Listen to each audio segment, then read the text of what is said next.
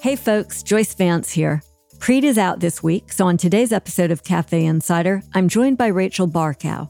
Rachel recently became a Cafe contributor. She writes a monthly note, like the one that I also write. Rachel is also a professor at NYU Law School, where she teaches courses in criminal law, administrative law, and constitutional law. She served on the United States Sentencing Commission from 2013 to 2019. Today, we'll be discussing 3 administrative law cases that are before the Supreme Court this term. You know, administrative law rarely makes big headlines, but these cases could have major implications. In one case, the issue is whether the justices should overturn a long-standing doctrine that says courts should defer to federal agencies' interpretation of ambiguous laws. Another case asks whether SEC enforcement actions require jury trials under the 7th Amendment. And the last case could invalidate the funding structure of the Consumer Financial Protection Bureau. Today, we're sharing an excerpt from the episode with listeners of Stay Tuned. To hear our full conversation and access all other Cafe Insider content, try the membership for just $1 for 1 month. You can do that at cafe.com/insider. That's cafe.com/insider. We look forward to having you as a part of the Insider community. Look, there are big cases this term. I want to start right in the middle, though, with Loper Bright Enterprises versus Raimondo, because I think it's helpful to understanding the stakes and continuing your explanation about the trends. So Loper Bright is set for argument on January 17. That's coming up. There's a more recently added companion case. And like a lot of good administrative cases, it involves the fishing industry, which I think seems to happen a whole lot, right? Have you noticed that too? I don't know. There's a big statutory interpretation case I teach that's also the fishing industry. So is it Yates? Is that the one Yates, that you teach? That's the one. Yep. So these cases are always about some little guy in the fishing industry being harmed by the big administrative nanny state.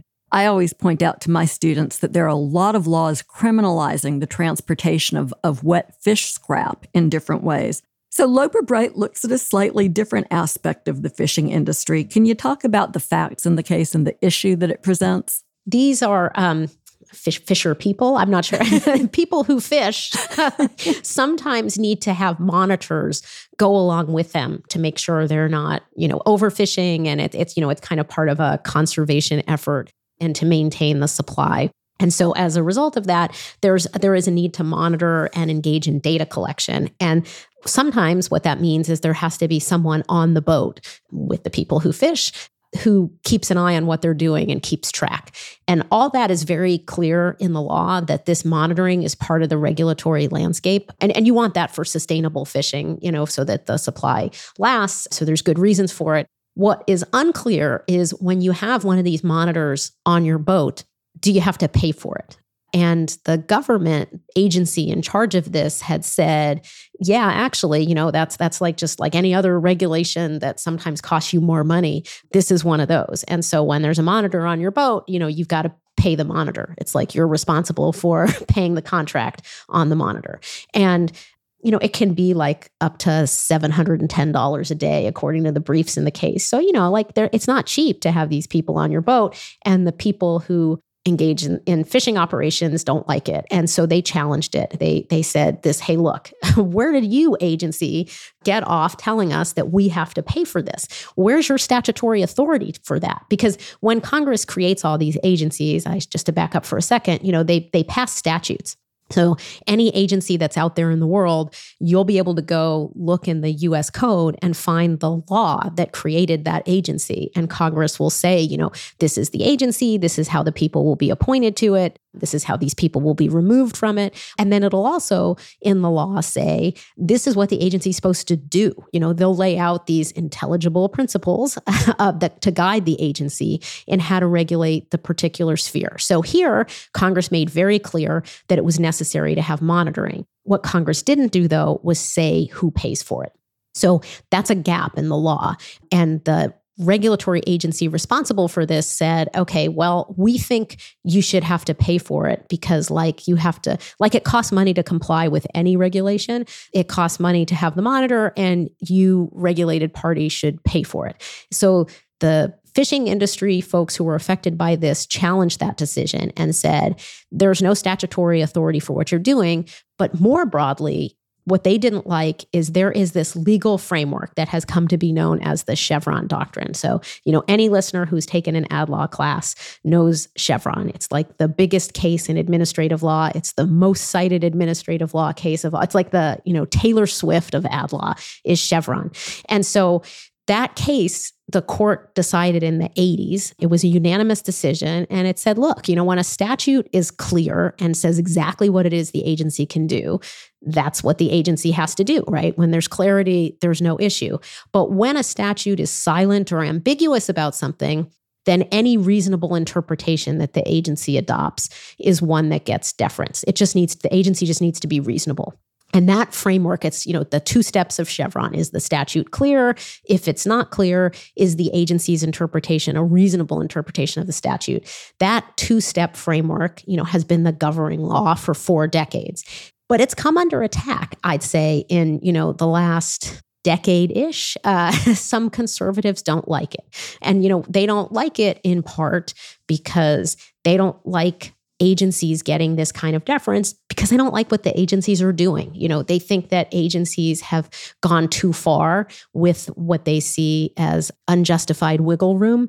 And these cases challenge that. So, it's interesting because the way the cases are teed up, they say, overrule Chevron. But technically, overruling Chevron would mean overruling this case that involved how much pollutants can come out of a given plant. What's the meaning of a stationary source? Is it your whole plant? Is it a subset of your plant?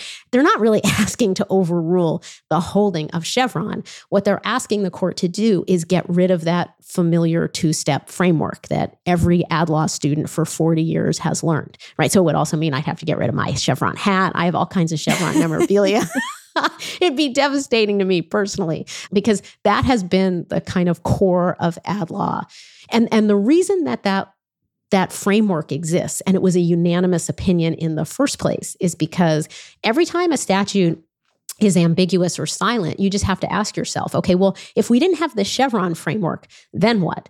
All right, well, the then what would be, so we would have federal judges deciding, what do I think a stationary source is in a big polluting plant? The judge would be the one to make the decision. And so people who have defended Chevron, and it has included conservatives, libertarians, Republicans, Democrats, it had widespread and bipartisan support for a very long time until recently, including, for example, the judge for whom I clerk, both Judge Silberman and Justice Scalia adhered to Chevron and supported it. And Judge Silberman gave a very full-throated defense of Chevron, saying, look, it's your choices between an unelected federal judge or an agency that is, still got political accountability, that has expertise in an area, that has this as part of a broader regulatory landscape. Of course, as between the two, Congress would want it to be the agency that fills in the gaps. That's why Congress creates these things. It's like an implicit delegation. And for decades, that has just been accepted conventional wisdom. But what Loper, Bright, and Relentless are asking the court to do is overturn that. And, there are some takers on the Supreme Court. We know that already. Justice Gorsuch has already stated in other contexts that he doesn't like the Chevron framework. I think there have been hints from Justice Thomas, Justice Alito, that they also have questions. So I think, we'll see what the court does when we hear the oral argument, how far they're willing to go. But the one thing that's a little bit different, I should say, about this than the analogy that I drew to Roe leading ultimately to Dobbs is that, there are regulated entities that themselves like Chevron, and sometimes they like the clarity of a legal framework that they understand, of a regulatory landscape that they know how to work within. So it's not the case that every kind of business interest out there would want to see Chevron overturned. And so I think it's a little more complicated in terms of the politics. The briefs, the number of briefs in these cases at the court it's kind of funny. If you go to the SCOTUS website, take a look who's filed. I mean, you could spend the next 2 weeks between now and the argument doing nothing but reading the amicus briefs. There are just tons on both sides. Well, I think, it's like Taylor Swift says. I mean, if we're going to call Chevron deference the Taylor Swift of administrative law doctrines, we might as well look to her for wisdom. She says you play stupid games, you win stupid prizes. And I think to your point about some of the regulated industries liking this level of certainty, it's a good point, right? And at the end of the day, who do you want making decisions? Do you want experts and scientists at the EPA or some federal judge sitting in a one-judge division in a district in Texas? I mean, be careful of what you ask for. You might get it, which is to ask, what will you be looking for when this case goes to oral argument? I mean, the briefing is exhaustive. As you've pointed out, there are a lot of amicus. But when the parties stand up and argue, where do you think the fun is going to happen? I mean, I think... prediction's always a little dangerous, but I think I hate it when people do that to me. So here I am doing it. No, it's fine. It's fine. I think that Justices Gorsuch, Alito, and Thomas will be, willing to potentially do this. So I guess looking to see if they show reluctance or if they seem kind of still pretty excited about this. I think the three liberal justices will find this insane. And so, we'll be looking to the three justices that, as we so often do these days, I would not call them justices in the middle, but, the Chief Justice, Justice Kavanaugh, and Justice Barrett, what kinds of questions they ask about this and how they view it. Because, for Chief Justice Roberts and Justice Kavanaugh, they both served on the DC Circuit, which is the circuit that does get most administrative law cases. So they're well familiar with this doctrine. They know how it works. Justice Barrett was on the Seventh Circuit where they didn't get as many cases, but, she was also a Silberman and Scalia clerk. So it's in the clerkship waters to think about Chevron a particular way.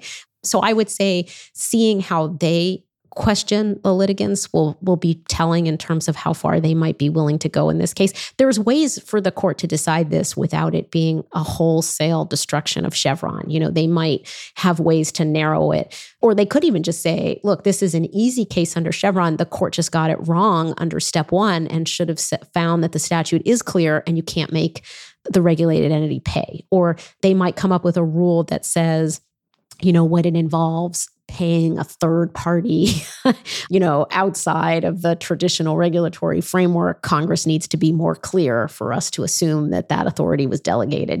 There's ways that they could write this opinion that are narrow, that don't call into question the entire framework. So I think we're looking at how the questions are being asked. Are they looking for those kind of narrowing devices, or are they looking to go big? I mean, there were 4 justices who took this case, who were interested enough to take the case, which suggests that they probably want to overrule this. And so the question is, are they overruling it because they feel bad that the people in this fishing industry had to pay the monitor, but it's going to be pretty narrow? Or are they thinking big, like this is the vehicle to get rid of Chevron? So it's a fascinating answer, because I was going to ask you if you thought that there was a chance that the court might issue a narrower ruling, and what you made of the fact that there were 4 judges who wanted to hear this. And you've sort of anticipated, I think, and already answered those questions. Again, acknowledging that I hate it when people ask me to crystal ball, because I think there's no such thing as a good crystal ball in most Supreme Court cases. But do you think that the court feels a little bit more constrained to take this? It would be a big, bold step to overturn Chevron deference. And do you think that they might be more hesitant to do it now that they've seen the fallout from reversing Roe versus Wade? Or do you think that they're just firm on this as a big part of their agenda? That's such a good question.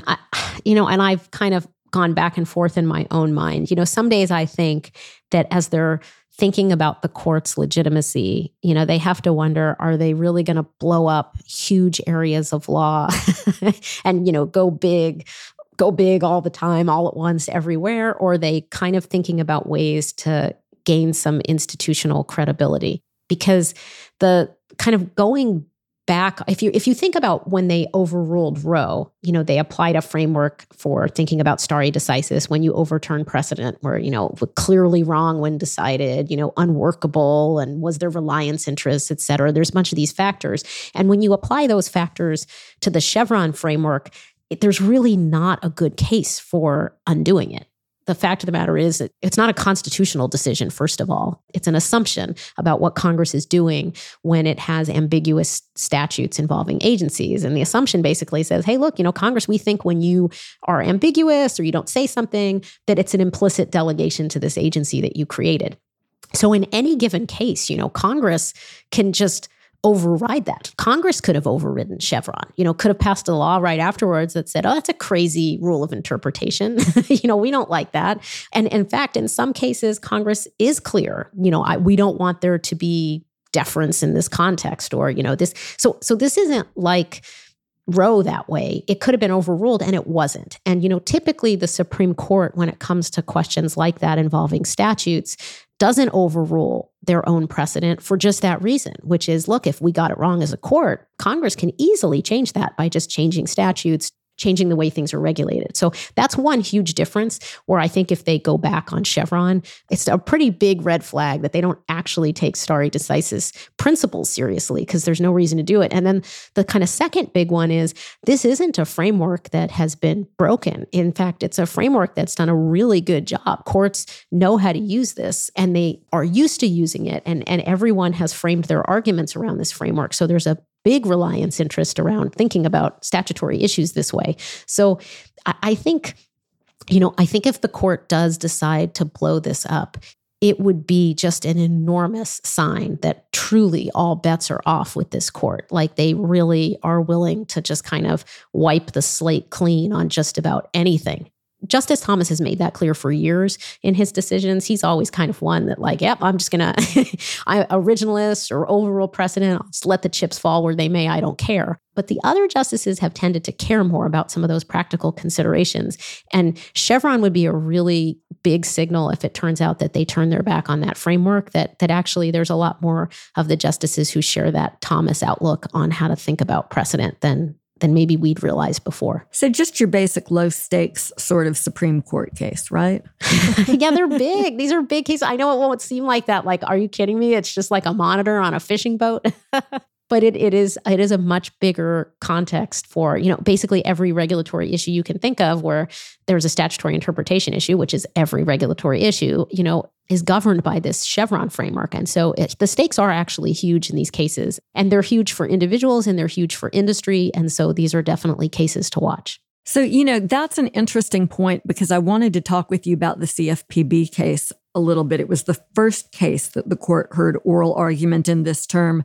Preet and I talked about it back in October. Our listeners may recall that. And the case is deceptively simple on its face. It has to do with whether the funding mechanism for the Bureau is constitutional. But it really has much broader implications than that narrow question, doesn't it? Yeah. So as I mentioned before, the CFPB was one of the kind of first shots fired in the court, rolling back some of this administrative law precedent where they challenged the fact that the director of the CFPB was removable only for cause and won. Thanks for listening. To hear the full episode, head to cafe.com/insider and try out the membership for just $1 for 1 month. That's cafe.com/insider. To the many of you who've chosen to join the Insider community, thank you for supporting our work.